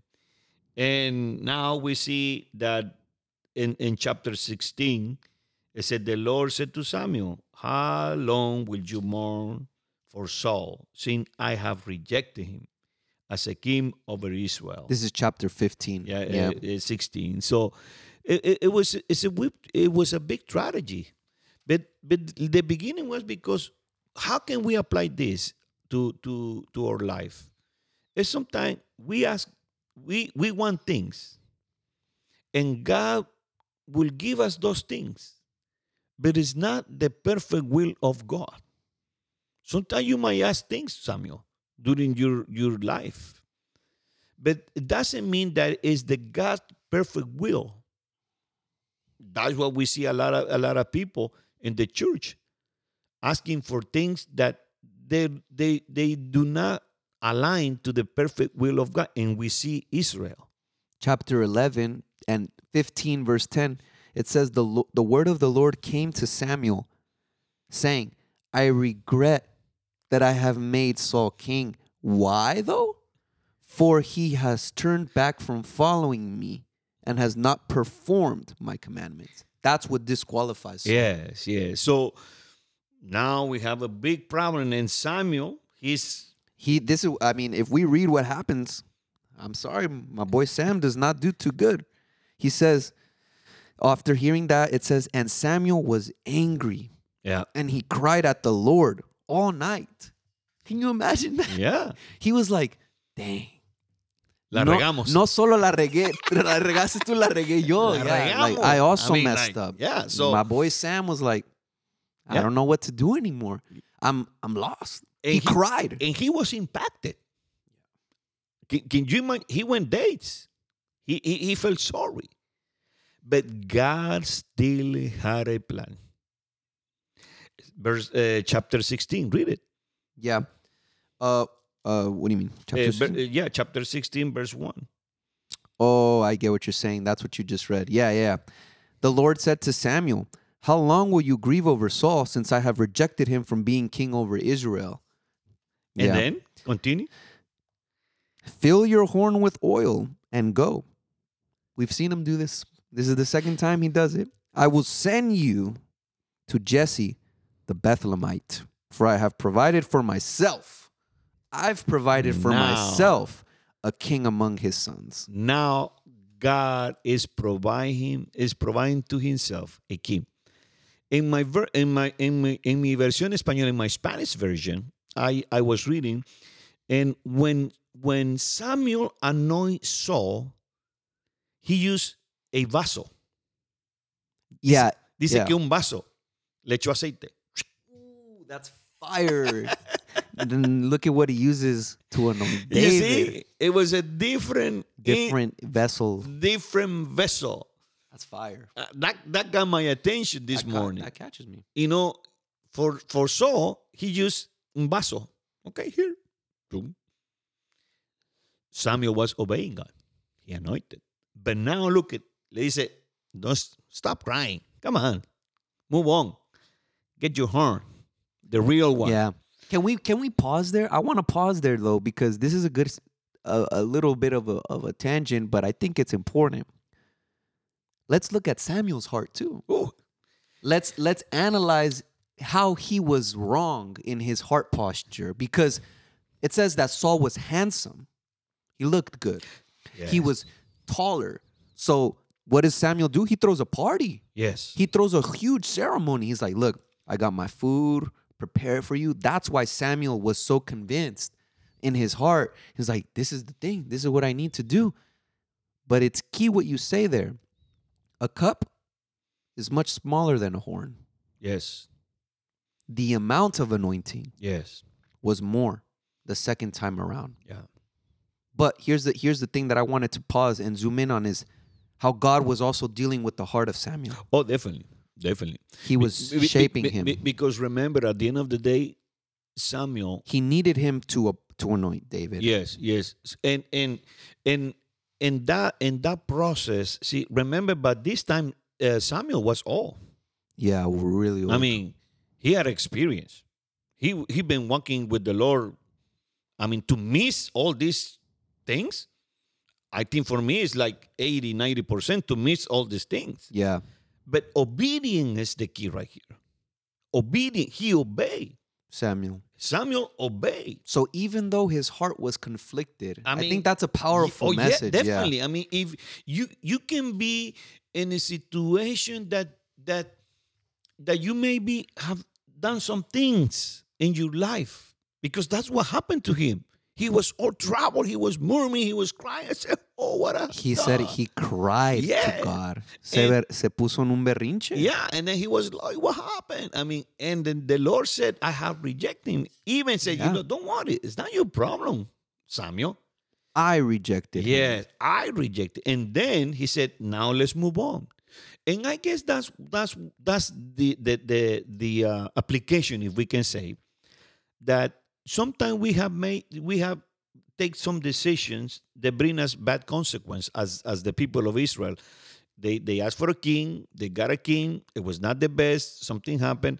Now, Samuel, it was if we can say, it was the practice of a religion.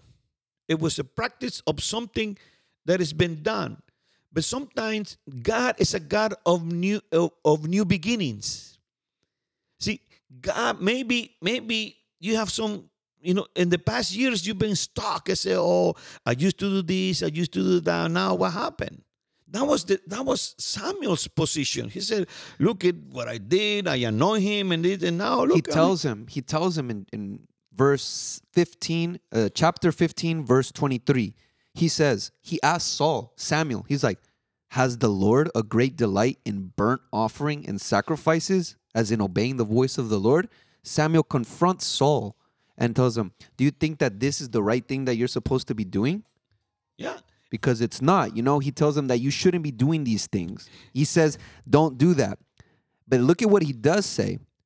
Behold, to obey is better than any sacrifice. Yes. And to listen than the fat of rams. For rebellion is as the sin of divination, and presumption is as iniquity and idolatry. Yeah.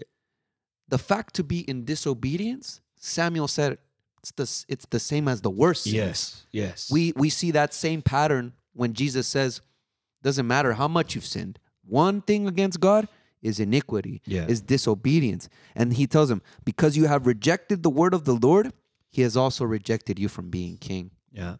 And we see that then God said to Samuel, okay, let's move on. Get your horn. Let's go to Bethlehem. I have provided me a king, and you're going to anoint it. And look what happened. But I think it's important, though, before we even get to that, is to note the posture of Saul as soon as he's rejected. Oh, Because we cannot touch David. the end was bad. We cannot touch David It was a bad end for Saul. without talking about what was Saul. Because although, yes, let's talk about it, right? You're saying we're going to break into the specific anointing and how it differs from Saul's. But the point is he's anointed. But guess what? Samuel sends him back to the fields. Yeah. He doesn't do what he did to Saul. Saul was a king from a very young age, whereas David was not. But before we even end this episode, I just want to give the context of who and how Saul was acting at the time. Look at what it says after we read that he was rejected. This is what Saul responds after he tells him, okay? He says, I have sinned, for I have transgressed the commandment of the Lord and your words because I feared the people and obeyed their voice. Now, therefore, please pardon my sin and return with me that I may bow before the Lord. And Samuel said to Saul, I will not return with you, for you have rejected the word of the Lord, and the Lord has rejected you from being king over Israel. As Samuel turned to go away, this is what shocked me when I was reading this in the morning. As Samuel turned to go away, Saul seized the skirt of his robe, and it tore. Verse 28, and Samuel said to him, the Lord has torn the kingdom of Israel from you this day, and has given it to a neighbor of yours who is better than you. And also, the glory of Israel will not lie or have regret, for he is not a man, and he should have regret. Again, we've read that scripture before, where it says that the son, que Dios no es hombre para mentir, ni hijo de hombre para arrepentirse. He just said it right there. But then it says in verse 30, I'm reading chapter 15, verse 30. Then he said, I have sinned, yet honor me now before the elders of my people, and that he has chosen these. Then Samuel said, and then basically, look, my bad. Then he said, I have sinned, yet honor me now before the elders of my people and before Israel, and return with me, that I may bow before the Lord your God. So Samuel turned back after Saul, and Saul bowed before the Lord. Basically, what we see here is Saul's heart posture. Yeah. He says, okay, his brashness, his anger, his frustration, he goes and reaches after the prophet. Lo toca. Yeah. In other words, you could say, he lo alborota, he makes him uncomfortable. Yeah. He tears his clothes. Yeah. You don't do that to the prophet. I'm sure in that time there was certain things. And Samuel's like, you're messing up even more. Yeah. You're making more of a mistake. The same way you just tore my shirt, God has torn the kingdom from you. Yeah. But look at Saul's posture. He says, fine. I don't care about God anymore. Then at least make me right in front of the elders. In front of the people. You see? That's the context that Saul was living in. And that's why sometimes we walk like that. We can be good in front of the people, but bad in front of God. And that was Saul's posture. Yeah, that was his posture. They said, I want to be good in front of the people. I don't care about be good in front of God. Be right in front of God. And how many people walk that way in these days? And that's very sad. Really, very, very sad. Especially because if we're going back to religion, as Jesus was confronting the Pharisees, they thought in front of the the other people, they were fine. They did. But in their heart, Jesus told them, you know what? You look like all white in the outside, but in the inside, you are like serpents. Son como serpientes. Yeah. It's interesting, though, to know, I think, the posture of Samuel. Because it says that, in what we just read, that in the same way that when Saul tears his robe, in this case, we can think of it almost as Samuel was the only connection to God at the time. Yes. The only link. It was the representation. Because he was the prophet. Yes. He was the voice of God. So, but look at the voice of God's posture. sad. He falls into depression. He starts crying right there. Verse 34 of verse 15, 35, he Yeah. says, and Samuel did not see Saul again until the day of his death. Yeah. But Samuel grieved over Saul, and the Lord regretted that he had made Israel over king. Like, there we see the connection. God still had a plan with humanity. Yes. But we see the heart of the prophet torn because that wasn't accomplished. I'm sure Samuel was so in tune with the Spirit that he was like, that's why he was crying. Oh, yeah, definitely. That's why he was so quebrantado. In the same way that when Jesus came, it says that he cared for us with such a passion because we know that Jesus is the high priest. So in this case, that we see that similarity in the grieving, in the sadness. But I think that something that really ministered my heart this morning, because I'm like, my name is Samuel, so I was like, man, I was really reading what his actions were. So I was just kind of like asking myself that. I'm like, sometimes we go through that too, where quizás en este caso me imagino que Samuel condemned himself probably and was like, man, I messed up. I did all of this and all of that. Just getting in his own head. Because the reality was that was not God's true intention. It wasn't his purpose, but Samuel allowed himself to feel these emotions. Why? Because like you're saying, sometimes maybe what we think is right, and yet when we're confronted with the truth, because that's what, like you're saying, Jesus confronted the Pharisees. In this case, we see Samuel being confronted, his own foundation, one of the mightiest prophets ever. Yes. So then that made me reflect on myself. I'm like, God, how many times have I probably cried over things that I shouldn't have cried about? Yeah. When you're already pushing me in another direction, I'm Yes. still stuck Yes. on this. Yes. Yes. Right? And so like that was really ministering That's me this pretty morning. much, Yeah. that's what we can say. We can apply it. Yeah. If we're going to apply that, we can apply that, that application. That sometimes we still crying, we still murmuring, we still looking in the Stuck. past, stuck, when God he has a plan. So if I can say something, I don't know what is your situation, but don't get stuck.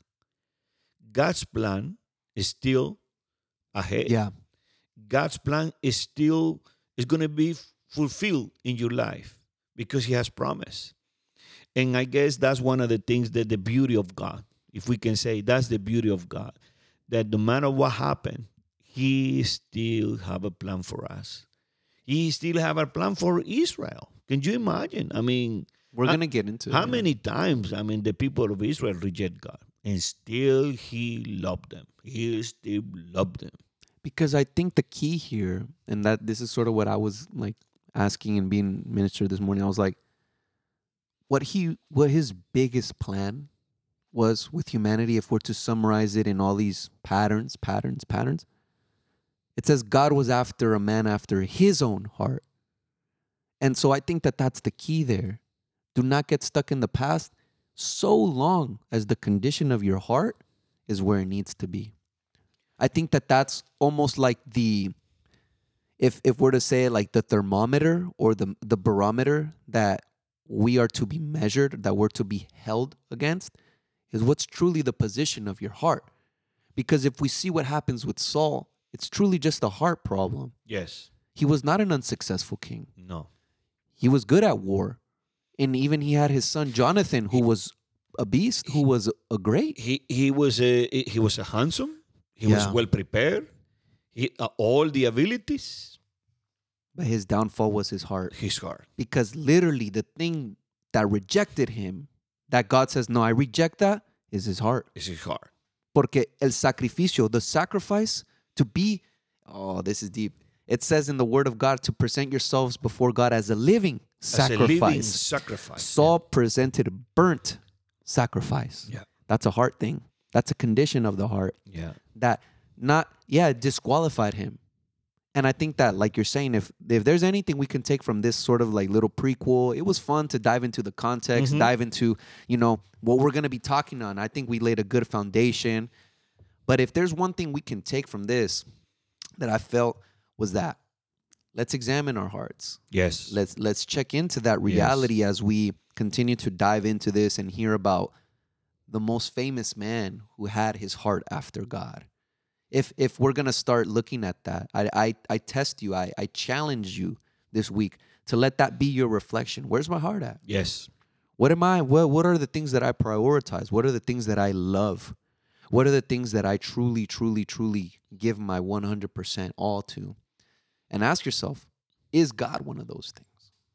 Because if it's not, or if he is not, don't allow it to disqualify you from the plans that God might have for your life. Because again, we see God's plan. And God's plan, like you said, his plan is to keep his promise. And his promises for your life are yes and amen. It says in Jeremiah, "For I know the plans I have for you, declares the Lord." And so ask yourself if your heart aligns with that, right? Because if not, then we could potentially end up like Saul.